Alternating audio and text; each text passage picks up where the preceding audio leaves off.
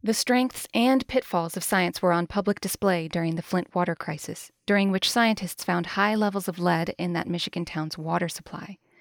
For those scientists involved in revealing the lead contamination to the public, including the graduate students who handled the brunt of the groundwork, their careers and outlooks on science changed fundamentally.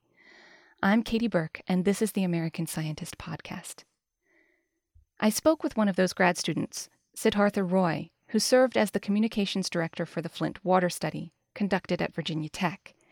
After results from their independent study showed that many people's homes had unsafe levels of lead in their tap water, Roy and his lab mates notified people as quickly as they could. Initially, when we started calling people with their lead results, I wrote a script. I was like, okay, hello, Mr. Miss, here are your results, and this is what it means, and therefore you can do one of these things. Could be do not drink your water in a bottled water, get a filter, or flush your water for 5 minutes, or any of these, whatever applied to their case. So wait, you wrote a script just to make sure that you had all your bases covered, that you'd given them all the information they needed and didn't forget or leave anything out. Mm-hmm. Yeah, that's what we did. But that's not how conversations work on the phone. So, people would tell us their stories, tell us about how someone in the family is sick, or simply when I would tell them you can buy a lead filter, and then I'd be asked, so how much is a lead filter? And I'd say $30 to $40. And I would hear back, oh, I live on social welfare. There is no way I can afford $30 to $40 in at least the next 2 months. So there are times we felt so helpless that we did not know what to do. So one of us, an amazing grad student, he couldn't take it anymore. I stopped doing phone calls because it was taking a toll on me. So this amazing guy did it. And what was his name? Anurag was a graduate student, again working with Dr. Edwards. That's Anurag Mantha, another PhD student who played an instrumental role in the Flint water study. The study was headed up by civil engineer Mark Edwards, who runs the lab in which Siddhartha also works. He did most of the phone calls, and he set up an online fundraising campaign, the first actually in this whole saga, and he was the first to donate. He was like, I don't care. I'm a poor grad student, but I'm putting money in for this. So that set the precedent, and about 2 weeks later, there were hundreds of thousands of dollars being raised in the city for residents. So I think what this shows is when you are a scientist with the expertise, that is not all you can give. You can also be a compassionate ear, just listen to people's stories because they have not been heard for a long time.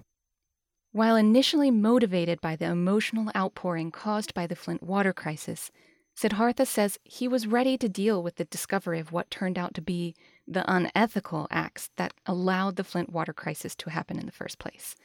That readiness was thanks to a class he took on ethical dilemmas, co-taught by his graduate advisor, Mark Edwards. The class that Mark teaches is called Engineering Ethics and the Public. It's a unique graduate-level class funded by the National Science Foundation and taught by an engineer and an anthropologist. So that's unique. I took the class in my first semester, and I'm not exaggerating when I say that it changed my life because it put into perspective everything that I wanted in a career. When I say I want to help people, how do I substantiate that? So the class gave me, real case studies where people were struggling with ethical questions, and they're not typically black and white. Dr. Edwards often says it's not a question of if you'll face an ethical dilemma, it's a question of when. I took the class, it changed on what kind of a career I want to have. It changed my perspective on what classes should I take, how should I approach my graduate school life. I could work on myself while working on my research, and that was an idea that was foreign to me. How has your study of Flint changed you? I think primarily when I applied to graduate school, my idea of working in environmental engineering was, wanting to help people, serve society, serve mankind. But when I talk to other people in my field, the way they look at science and the work of scientists is mostly, making groundbreaking discoveries, but it's mostly isolated in that they don't interact much with the public. And maybe this is a perception, maybe this is how the reality is, but Flint showed us the value of looking at science as a force for public good, which I think was originally the idea of why the federal government and state government funded a lot of good science, both basic and applied research. So the goal of any research, I think, or most research should be, bettering the human condition, focusing on our collective well-being, and that's what has happened in the past 200 years. The quality of life we enjoy has been because of scientists, and the work has immensely benefited society. So I think we forget that. We forget this basic premise of why we, come into research in the first place, many of us. So Flint, I think, has given me a human perspective, and made me more comfortable with emotion in science. And I don't look at it as an impediment to doing good science, as has been traditionally thought of. So Flint gave me some real connections, genuine friendships and the idea that I could use my expertise, my knowledge to benefit others. What could be more noble?